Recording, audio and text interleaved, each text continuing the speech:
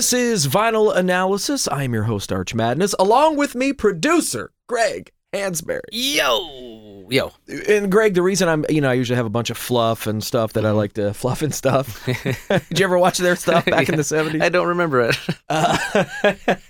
That's how you want to start this off, right? But no, I have a lengthy. It's got some girth to it. This interview that I was able to do. So I'm going to tell you right now that this Vinyl Analysis is a artist edition. You know how much I love the whole Sunset Strip scene from the 80s. Absolutely. Right? That's my go-to. I love it. That's your Garden of Eden.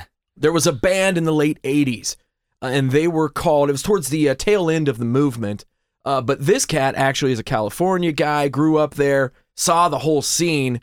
He talks about it in this interview. It's Mark Knight. Now, Mark Knight, for those of you that are like, Mark Knight, how do I know that? How do I know that? He was in a band called Bang Tango. He formed the band in the late 80s. They had a hit on MTV and Headbangers Ball, and really on regular rotation on MTV, Someone Like You. Not to be confused, by the way, with Wango Tango from Ted Nugent. No, this is completely different from that. Okay, just making sure. So anyway, and I've known Mark for a little while. I had a Periscope show that I used to do and talk music, and Mark would come on and stuff. But I love Bang Tango, love that album, Psycho Cafe. That was their first record. We're going to talk about that record in this. And now Mark finds himself, he's out in Cali, he's a surfer, but he's doing that alt-rock country vibe, that Americana, you know what I'm talking about? That whole thing there. And that's cool that he can kind of evolve. You Yes. know, he wasn't a one-trick pony. No, not at all. A great guitar player, great songwriter, has always kind of surrounded himself, and you'll hear in this interview, surrounded himself with some really good musicians throughout his career. So he was able to do that. So we're going to talk about the Sunset Strip, growing up out there, Bang Tango, and then his new record, so it's kind of cool. So anyway, without further ado, here is from Bang Tango, guitarist and founder, Mark Knight. Joining me on the line, singer-songwriter Mark Knight. Mark, what is up? Oh, man, lots of stuff, man. How you doing, Arch? I'm hanging in there, man. I'm hanging in there. So cool to talk to you, and I'll be honest with you, when I put out on Facebook that I was going to have you on, I was going to be talking to you, the list of questions. Everybody, ask Mark this, ask Mark. Psycho Cafe. Who wrote this riff? Who did this? So I've ignored all that. I'm going to be very, very selfish and just ask you the questions that I want to ask you. So hey, just shoot me with the questions. I'll fill you in. I'll take care of everybody that has questions, too. I'll answer them as well. So here we go, my man. Let's go back. Let's go back to the beginning, because truly, Mark, 99% of my audience that listens to my show and Vinyl Analysis, they know you as the founder and guitarist of the band Bang Tango. Now, so let's go all the way back. It's 1988 before the record comes out in 89, but let's go back to 88, Sunset Strip. Set the scene for us. I mean, how did the band get formed? How did you, I mean, or I picture you're fighting for your life there, man, in the late 80s in Hollywood. Yeah, I grew up in L.A., so I came out of the whole scene from when I was like 15, 16-year-old, going down to the Troubadour and watching Motley Crue play two sets of whiskey and stuff. So I was kind of breathing on the whole scene in L.A., and we'd head down the Sunset Strip and, just get hammered in the parking lots and go in and watch bands, barely getting into the Troubadour, watching like Wasp and stuff with like steak thrown out into the audience back in the day. Right, Blackie did that. Oh, yeah, man, it was crazy. I opened up for Wasp when I was 16, and I was scared to death because he was this 6'8" man with blood all over him, and we'd have to go out and play after him at like 1 a.m. We'd be the closing act. But anyways, Bang Tango was formed. Basically, I was a bunch of different bands. Mickey and I was a band. We opened up for Poison and Rat and all those bands, and then that broke up, and I formed a band called City Slick with Kyle. We had this band together. He was the bass. Eventually me and him put together Bang Tango. Right. That kind of split up, and then I decided I wanted to do something different. So, Kyle was going his own way. So I left the band too, just because I wanted to kind of keep Kyle around because he's such a badass bass player. and we hit it off, so we decided to go for finding a new singer, and then we found Joe Listay. He lived in San Diego, and we got him up here through Amir Darak, who the guitar player for Rough Cut. He had recommended him, so Joe came up.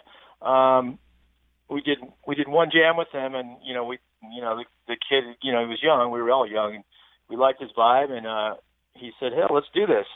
And then I wanted another guitar player, so Kyle Stevens, who I'd kind of grown up with, and I actually taught him guitar when we were in high school. He had become a really great guitar player, and he even had like a solo deal as like a Mike Varney type of player. Right, so, right. I pulled him in, and then that formed Bang Tango. We had a different drummer. The drummer that we had lasted about 6 months, and then Joe had a buddy from San Diego named Tig, who he referred. Tig was a great guy, part of the family, kind of. He was hanging out, so we pulled him in, and that was the original lineup. Now, before we get into Psycho Cafe, because I do want to, that's something I really, really want to talk about, and just when that hit.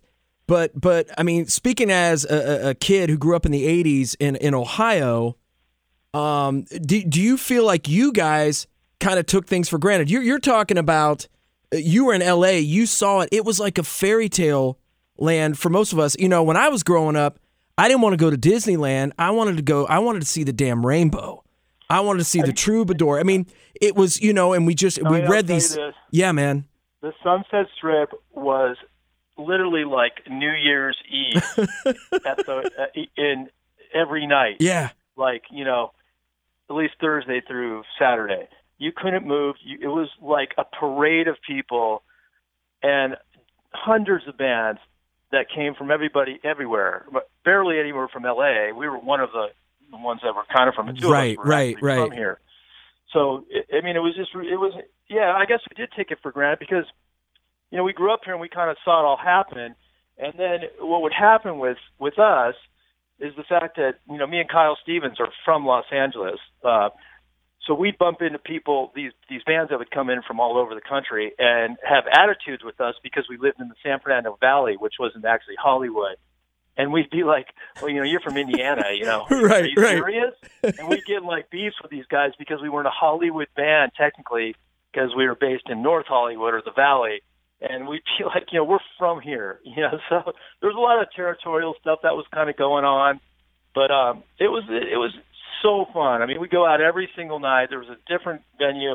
The odd nights, like Monday through Thursday, were actually a lot funner for the bands because it wasn't like such a big show, And I guess also with the whole Sunset Strip thing, and do you think it could we relive that? Could that have been done? I shouldn't say relive. I got to rephrase that. Could it be done nowadays with social media? Because and I'm talking about, I got it from the fanzines. I got it from Circus and Rip and, and Kerrang and all that stuff. That's where I got my info. And I guess it kind of made it, and, when I told you, did you take it for granted? It was just it was a storybook for us, man. And the stuff you guys were doing. I would look at the scene going on in like England, where the Beatles and all the British invasion came from, So that was a fantasy to me, and I look at it through Kerrang magazine, and I'd be like, well, all these bands are playing, this whole scene. LA hadn't really even kicked off like that yet. But, right.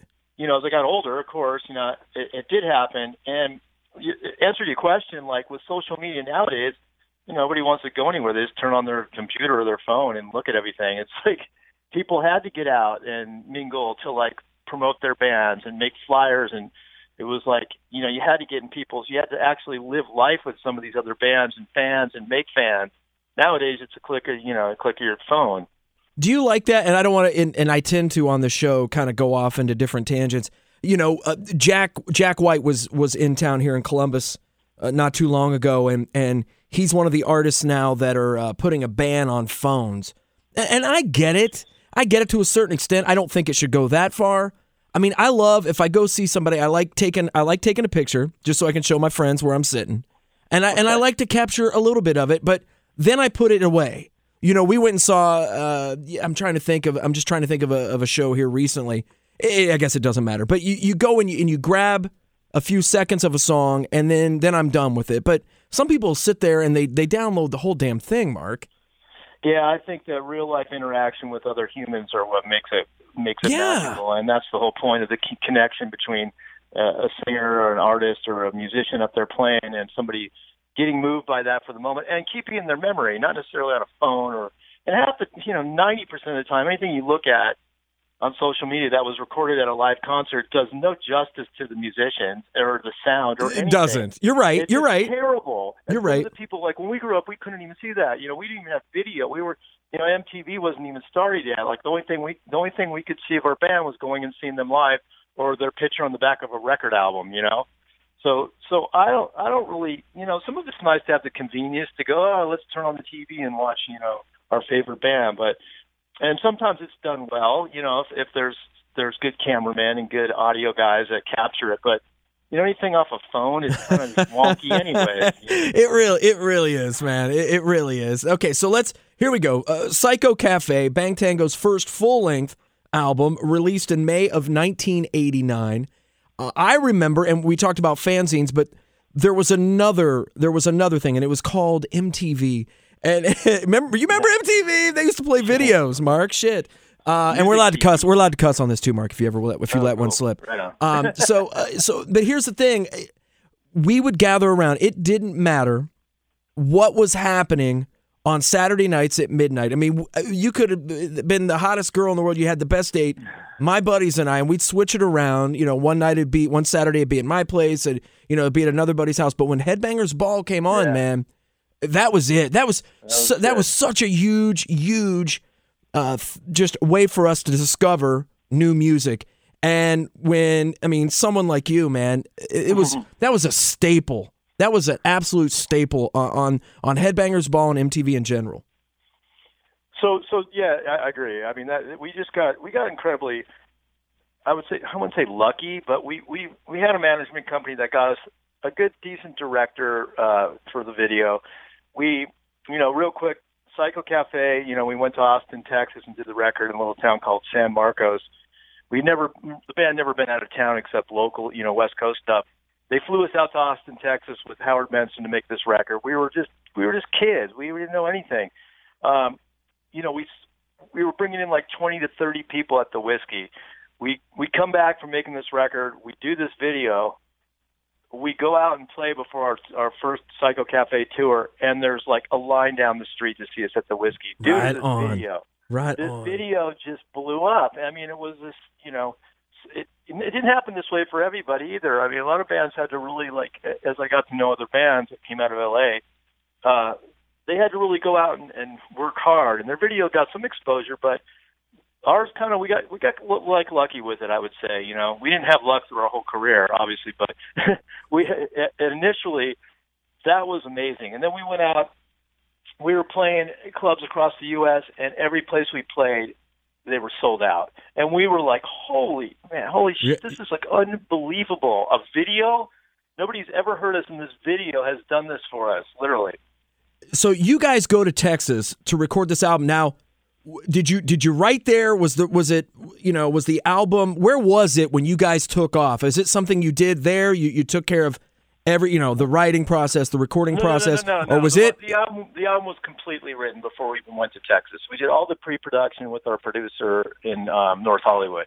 The songs were already written, and we were actually playing them in clubs, anywhere we could play that would take us. We didn't pay to play, so we didn't play the Sunset Strip and sell 500 tickets, and we didn't play that game. We go to little alternative clubs like Club Laundry and these little clubs outside, like bars that would just take us, and we just get up and play. We had a lawyer that got us exposed to industry people, kind of on a down low, and this lawyer is what got us exposed to the industry. We kind of took a back route rather than doing the whole flyer and promotion. Right. And we got signed in 9 months. So these songs were kind of already written before even they were structured and everything ready to record. Then we went to Texas and did the record and recorded them. Then we came back and did the video, and then launched our tour. Well, you brought up the point, lucky and then not so lucky. But so this album comes out in 1989. Would you prefer, looking back on it now, that you had that record in say 87? Or would you have liked to have had it in a couple of years? and from there, like early 90s, because let me just say this. Every time I hear Attack of Life, the lead song on Psycho Cafe, Right. man, I hear the beginning of Pearl Jam's Once. Yeah. I hear that. It's that build up with the bass and everything. And you know, we used to, you know, wax poetically about that and talk about some of the bands that we liked there towards the end of the 80s and how they might have fared if they'd have waited a couple years, if that would have been possible because of their writing ability and their musicianship to where they would have succeeded with the Seattle scene. That's a really tough question. I don't know. We're usually baked when we're talking about that shit, Mark. So I'm throwing it now into a question. But it does. You know what I mean? The right time for that record to come out. Okay. I mean, we were on the coattails of Guns N' Roses.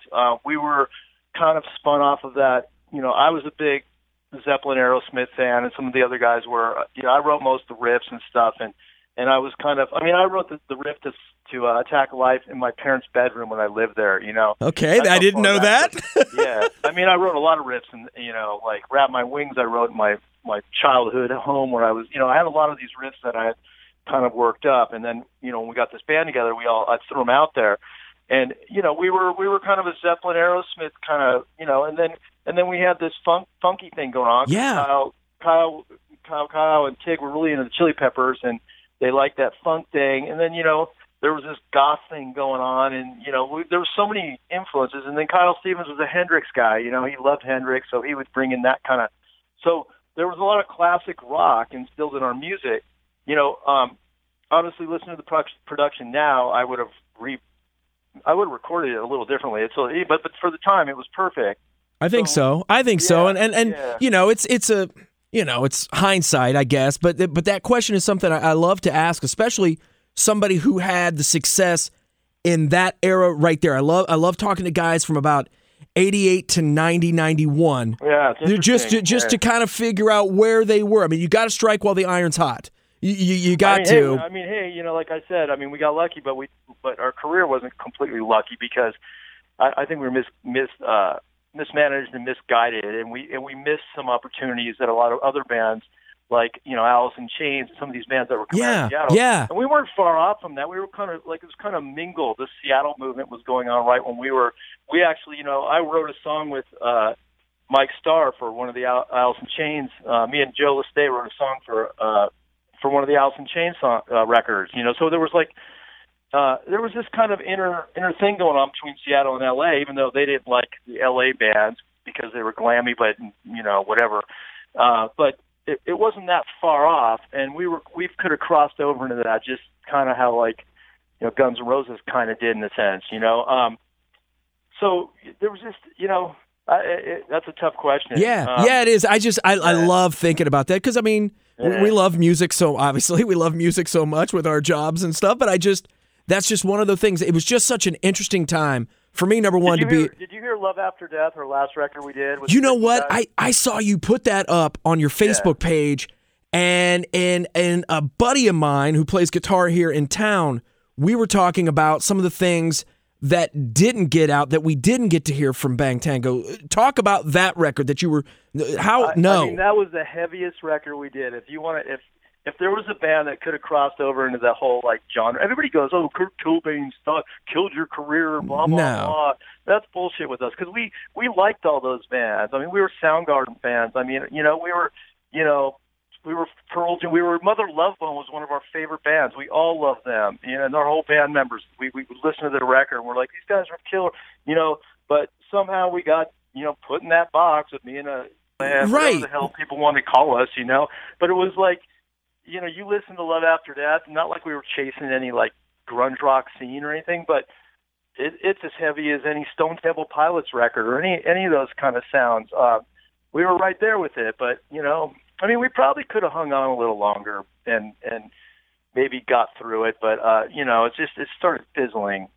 You know, once that record didn't get picked up properly and didn't get released worldwide, it just kind of got released in Europe, and the band started, like, fizzling because of, you know, we were let down. We spent 2.5 years making that record, and we get dropped from MCA right when we're about to put it out.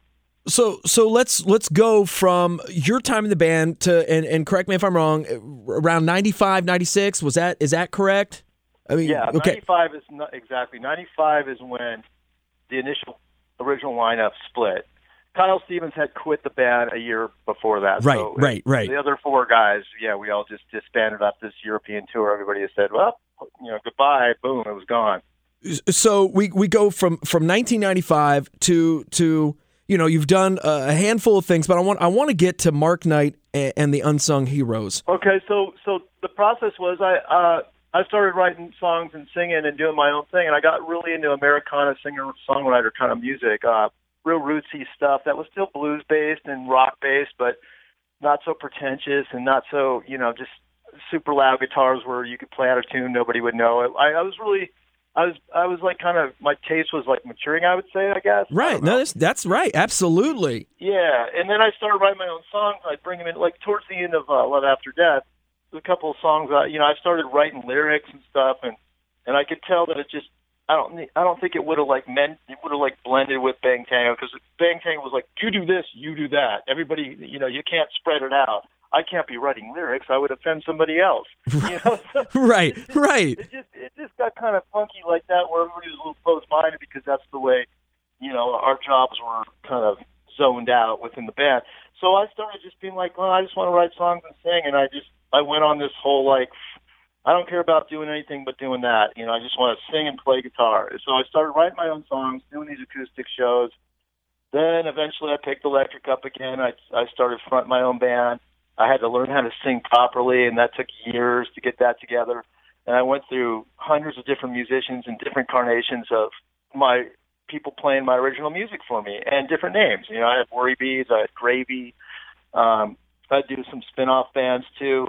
And eventually I did this solo record, and it was just Mark Knight. I got together with Matt Apps from Government Mule, the drummer, and we did this record together. And from there, I formed Mark Knight and the Unsung Heroes and did a couple studio records with these guys, and that's kind of where I am now. Yeah, and I don't want to brush over Road Sick Eyes, because there's some great stuff on there, but I really want to talk about Don't Kill the Cat, your latest release, and the band you have now.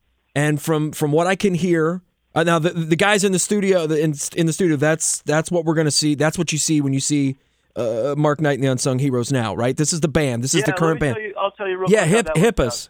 So I went in with a whole group of guys to make Don't Kill the Cat. I get them in the studio. I wrote all the songs. I write all the songs for almost every project.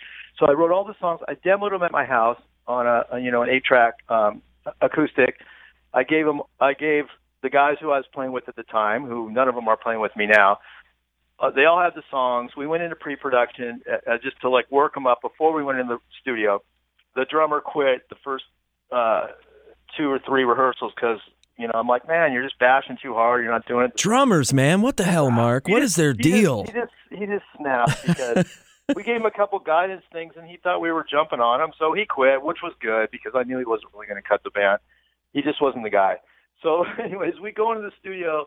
The lineup I had was decent. I kind of put a studio band together, and like 2 or 3 songs in, it just, the bass player wasn't showing up. He was feeling insecure about his tracks. He wasn't really cut. So we brought in Wayne Lothian, who played in the English Beat. He's just a phenomenal bass player. He came in and just, 2 or 3 takes, just like mind blowing. Well, I'm like, okay, cool, man. I got you. I got you. I call you. Not necessarily for the band yet, but just for the studio sessions because I love the music. I brought a couple other bass players in. I brought in, and then my buddy Matt Apps from Government Mules was up for doing a track, so he brought in Jorgen Carlson from Government Mule. So I had the whole rhythm section doing another song. So here I'm starting to go, okay, I'm starting to get all these like really kind of hot players and studio cats. Right. This record where it was like the standard was going up. They had to be like top-notch players to make this record because the guys producing it, and we all felt like we got to get the right guys. So I ended up doing mostly guitars because the guitar player he kind of came in and colored things up, but he played on a lot of the songs. But by the end of the record, most of it I did. You're Mark Knight, dude. You don't need to bring in a guitar player, Mark. Let's just cut the shit here. You don't need to bring another. I like to get other taste and flavor. Fair enough. But bottom line is like I had the shit worked out. Gotcha. So record's done. We finally mix it. All those guys they were just like by the wayside. None of them were even showing up to the mixes. They were just didn't think, it was pretty much like, well, you guys kind of disappeared, and some of them were occupied with other bands and stuff, and they were kind of getting like fair weathered about the project. So I pressed on with all these cats and these great musicians and made this great record. And I was just like, this stuff is like the best stuff I've ever done. And I was so happy. I overseen the whole thing. I co-produced it. And me and Edward, the drummer, who actually was in a band with me in Worry Bees years ago, he co-produced it with me and played all the drum tracks, like incredible. So, okay, I'm thinking, I got him as a drummer. Okay, let's see how I can build this band. So I'm like, what about Wayne? And Edward goes, let's get Wayne. Let's ask him. He's like, I'm down, man. So that was my rhythm section. Then I'm like, I need another guitar player. So I went to Kyle Stevens from Bang Tango, and boom. That's the lineup. That's awesome, man. And it's such a good record. My buddies and I have been jamming on it the last couple of weeks. I'll be honest with you. And it's there's so many good songs. Hey Mama, the title track. I think a test of times. But I'm telling you, I think I told you this before, and I've told my buddies. 1955. Man, that could be on a Traveling Wilburys record, man. Oh, thank you so it's much. That's one of my favorites. So spot on, man. So spot on. It's like all those cats would do that song, man. I think it's great, and I'm super happy for you, Mark. It's a great record. So much. Cool, man. Great. Thanks so much. I'm glad you get it. Yeah, it's not a Bang Tango record by any means, but this is kind of like what I've found so many people have said, you found your voice finally. You finally figured it out. And here's the thing, man. For the bands that I liked growing up, I like to see where the artists are going. Now, Phil and Tracy from L.A. Guns, they had a record, that latest record, The Missing Piece. It sounds like 1987, Mark. It is amazing. The Bullet Boys. 1987, they nailed that old. Dude, I don't know how they were able to do it, but The Missing Piece, and it was my favorite record of 2017. They got the old sound. They were able to capture it, and so I guess my point is and then also Mark Torian. We don't need to go into that, but Mark Torian, right? Fair enough. We don't need to go into that, but. They have a new record, but the record they did, I think it was a couple years ago, and it was called Elefante. It's something that I talked about on this show. Right. It sounds like an active rock record, but it's really good. But it's really, really, really damn good. And so, and then we've got Mark, from Bang Tango, who's doing his own thing. I love seeing what all the guys that I dug growing up, and everybody's different. Whether they want to recapture that old sound, they want to try something new. I think it's just fun to see because. So many of you guys from that scene, dude, you're just fucking talented. It's you guys write good music. There's nothing wrong with that. Yeah, but what's sad is a lot of them have given it up because it's like, it's not even it's not easy to make a living at it. So I understand. Yeah, right on. But it's great to see the survivors and the ones out there still reinventing themselves and trying different things and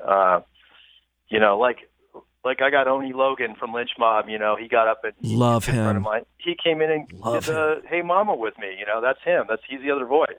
Oh, I love him. Yeah. Great voice. He's just a great dude, and he wanted to do different stuff. He always told me, he goes, we got to do something together.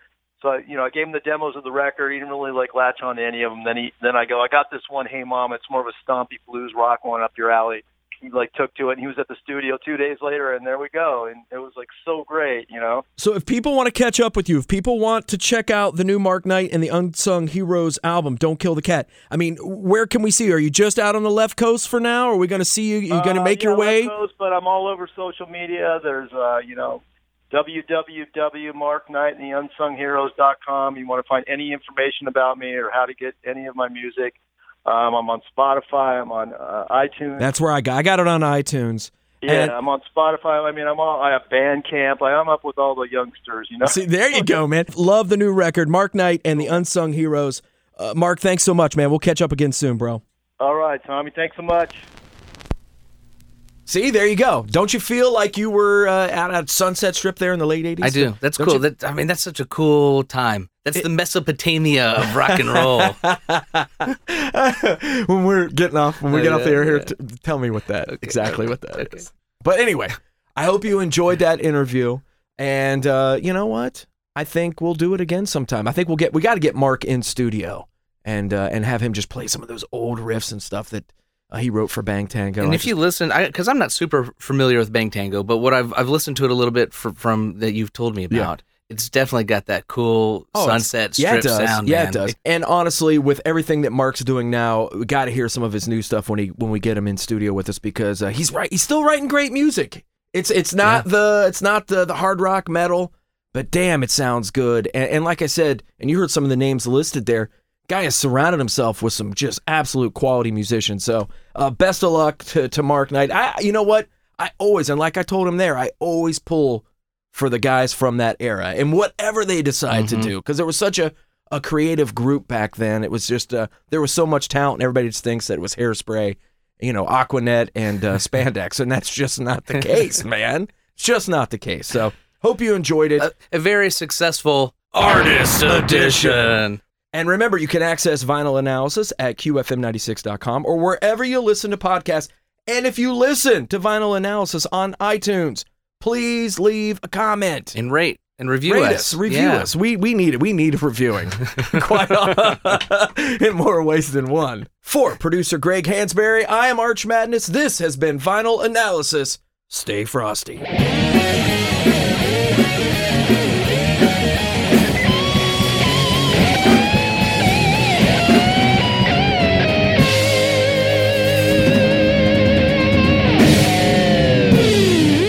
Skinny jeans before any of these millennials even knew what the hell that was.